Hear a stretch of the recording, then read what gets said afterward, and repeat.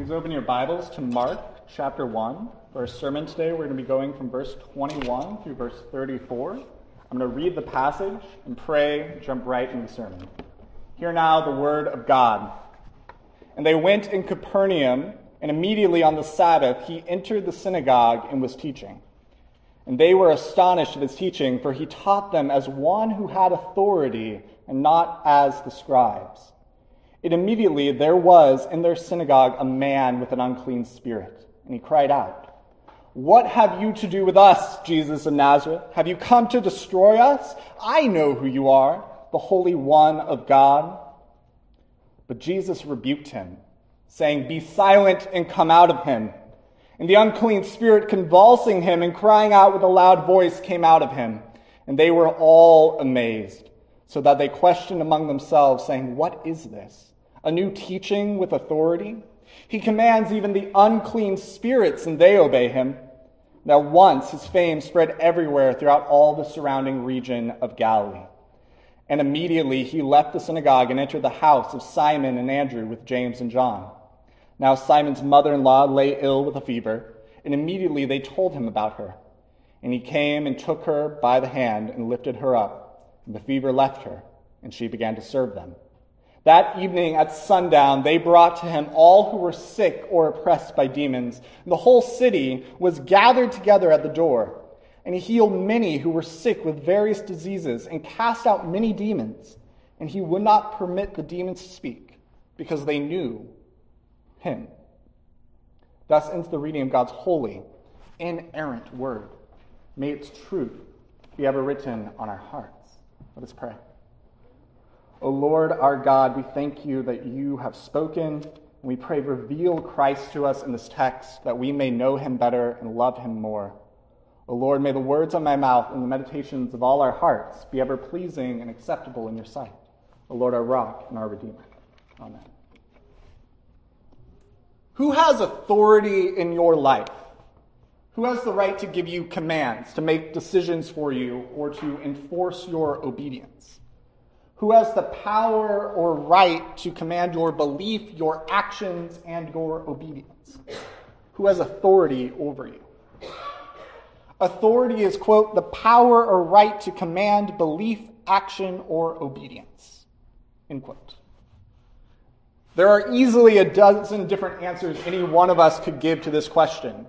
Your boss has a certain amount of authority in your life. Your doctor has a certain amount of authority in your life. Your spouse probably has a certain amount of authority in your life. The Bible actually lays out three primary authorities in every Christian's life.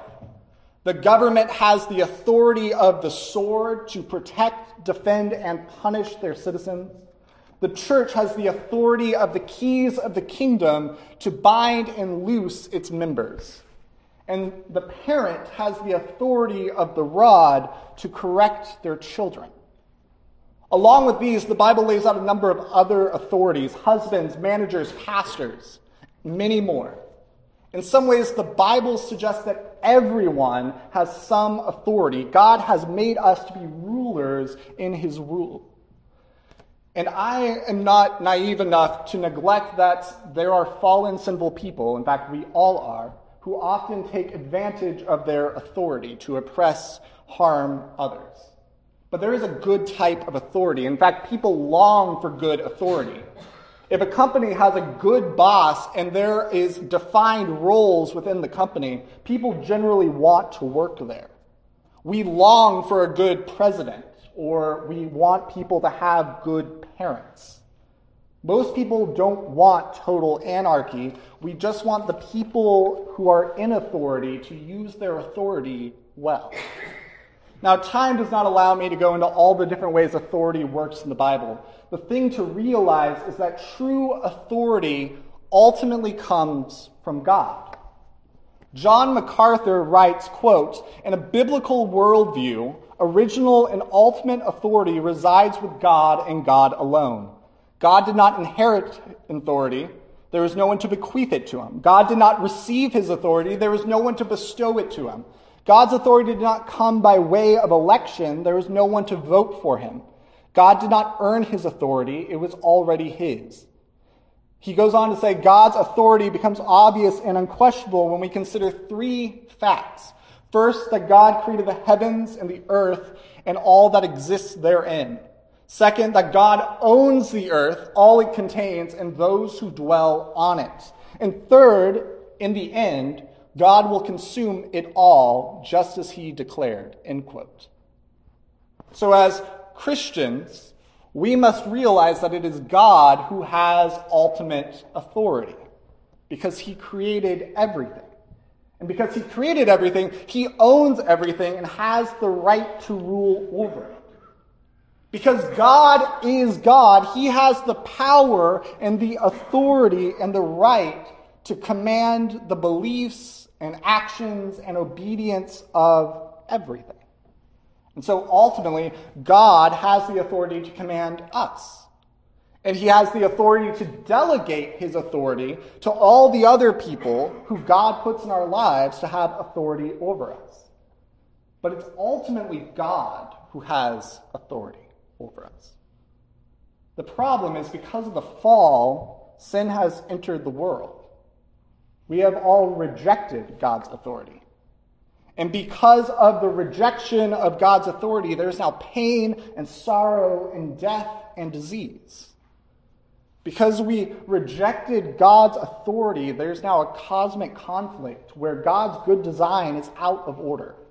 And our souls are trying to be won by the powers and principalities of Satan and his demons in this world.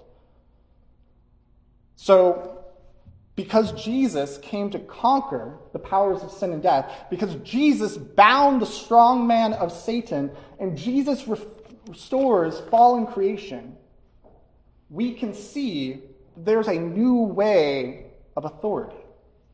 And really, that's what Mark is writing about here. Mark is saying that Jesus shows us something of the authority of God. And so it seems to me that Mark shows us that Christ's authority brings restoration. This whole passage takes place in a day. It's a Saturday Sabbath in Israel. And so in verse 21, we see Jesus enters a synagogue and starts teaching. But here's the interesting thing. Mark doesn't tell us what Jesus taught. He doesn't tell us what the lesson was or quote any of the lesson or his teachings. Because for Mark, it's not about the content of Jesus' teachings, but simply that his teaching is authoritative. Jesus' teaching is authoritative. And really, that's what this passage is about. Mark is saying that Jesus has a unique authority as Christ, the Son of God. And this is important because Mark shows that Christ's authority brings about restoration. So Mark makes very clear the thing that makes Jesus' teaching unique, the thing that makes it important, is its authority.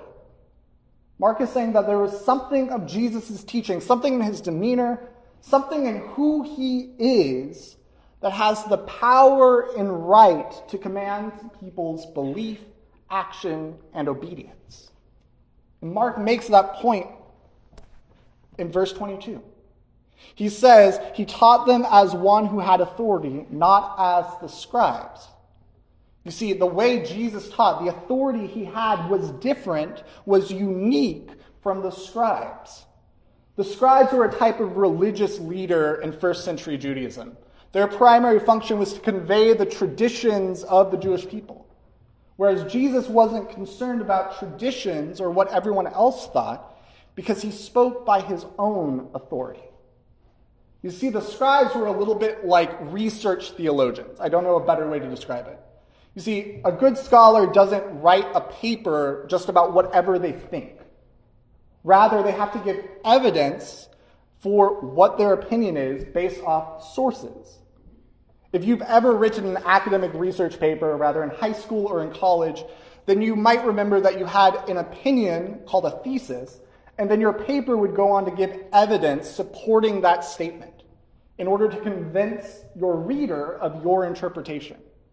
And the scribes were a lot like ancient biblical researchers. They were studying the text and looking at the evidence of how their people had interpreted it and applied it for generations. And they did that in order to come up with the most reasonable set of beliefs about God. But Jesus didn't teach that way. He didn't have to. You see, we can't trust ourselves. We need to know that our ideas are supported and founded in research and reason. Like a scholar, the Jewish scribes needed to prove that their beliefs were in line with what their people had claimed and the evidence they had. But Jesus isn't a scholar or a scribe. He's a lot more like an author telling you what actually happened. He's more like an inventor telling you how his machine works. Think about it like this. There's a lot of people who are obsessed with Star Wars. They can quote all sorts of facts and know all the lines, all of that. But there's a few things that they can debate on for hours. The internet is full of little debates. How did the Jedis join the war? Or how does the lightsaber actually work? There's no scene or line that actually tells you for certain.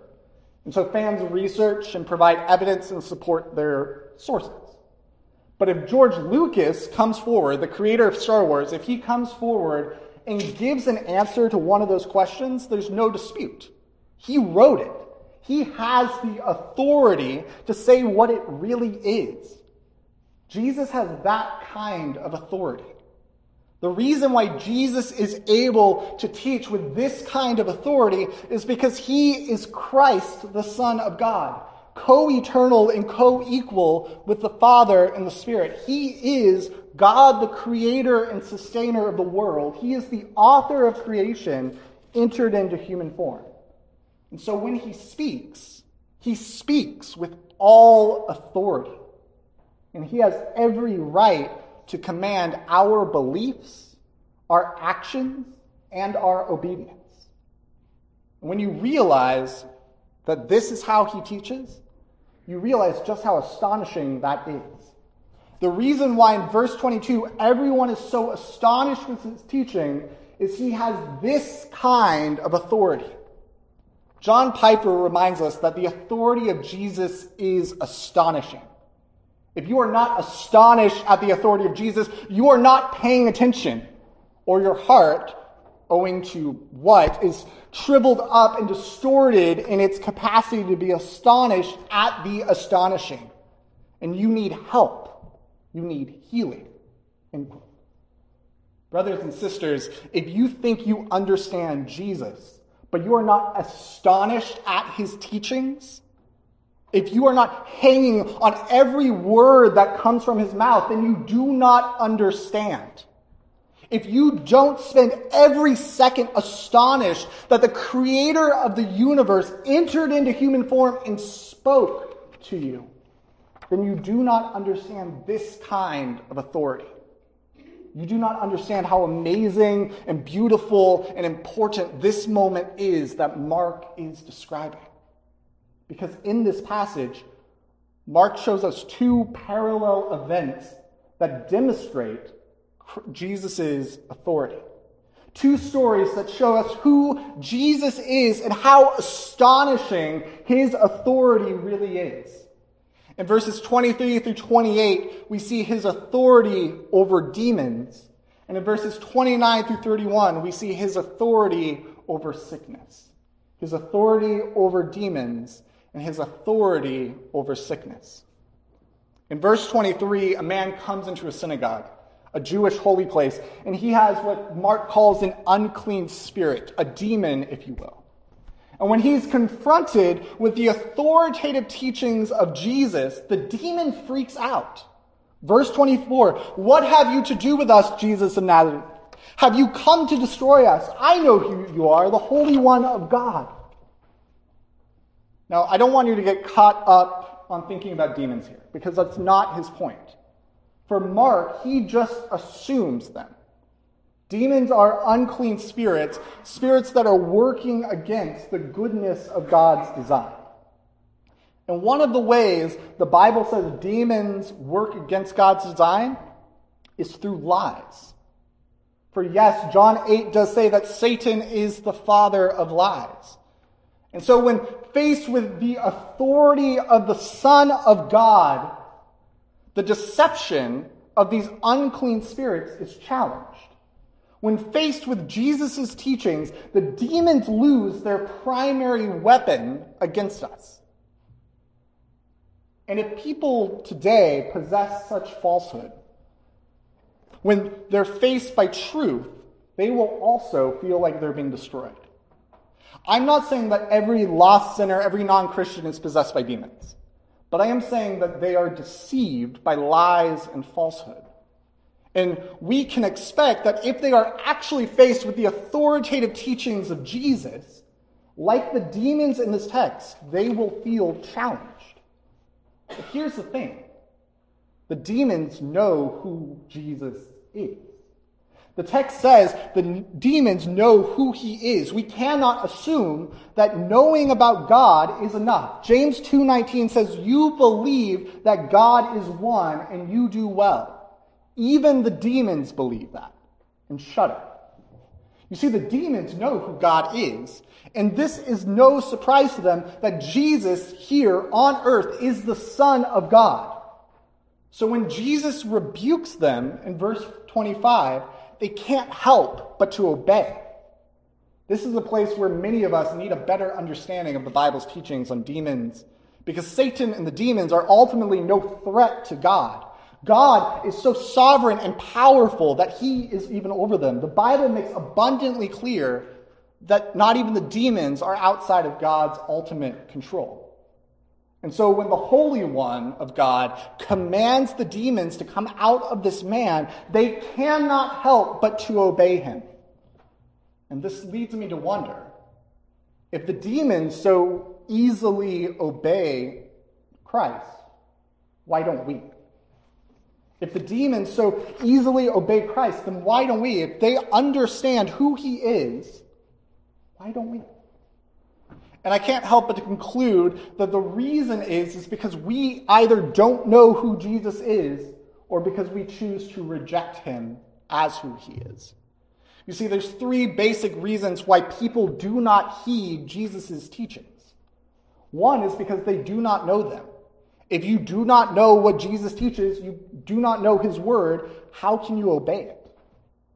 The second is because they reject who Jesus is. If you know what Jesus teaches, and you know that the claim is that he is Christ, the Son of God, the only reason to disobey, the only logical conclusion, is because you refuse to accept that he really is the Christ, the Son of God. And the third way is kind of a combination of the other two. You see, there are people who know some of Jesus' teachings. They know some of who Jesus is, but they don't take the time to really understand. And so they accept part of Jesus, but not the whole thing, and they end up disobeying him, even though they think they're following him. And sadly, I think this is true of many so-called Christians today. People know that Jesus saves us from our sin, but they don't understand that Jesus is Lord. People like the great commandment, love God and love neighbor, but we neglect that Jesus said, if you love me, you will keep my commandments. People love that Jesus said, come to me, all who are weary and heavy laden, but we neglect that Jesus also said that he will one day say, depart from me, I never knew you, you workers of lawlessness. Many so-called Christians today only accept part of Jesus' teachings, part of his authority, part of who he is. They end up creating an idol, a false image, because they do not know him truly. And so when they imagine Jesus, when they follow Jesus, they're actually following something else. But when everyone in the synagogue that day saw Jesus' authority over the demons, they couldn't help but to be amazed. When you understand Jesus' teachings, it's astonishing. But when you see it, it's amazing. When you come to see for yourself what Jesus is capable of doing, it's amazing. It leads you to question everything else you understand. To ask, what is this? A new teaching with authority? He commands even the unclean spirits, and they obey him.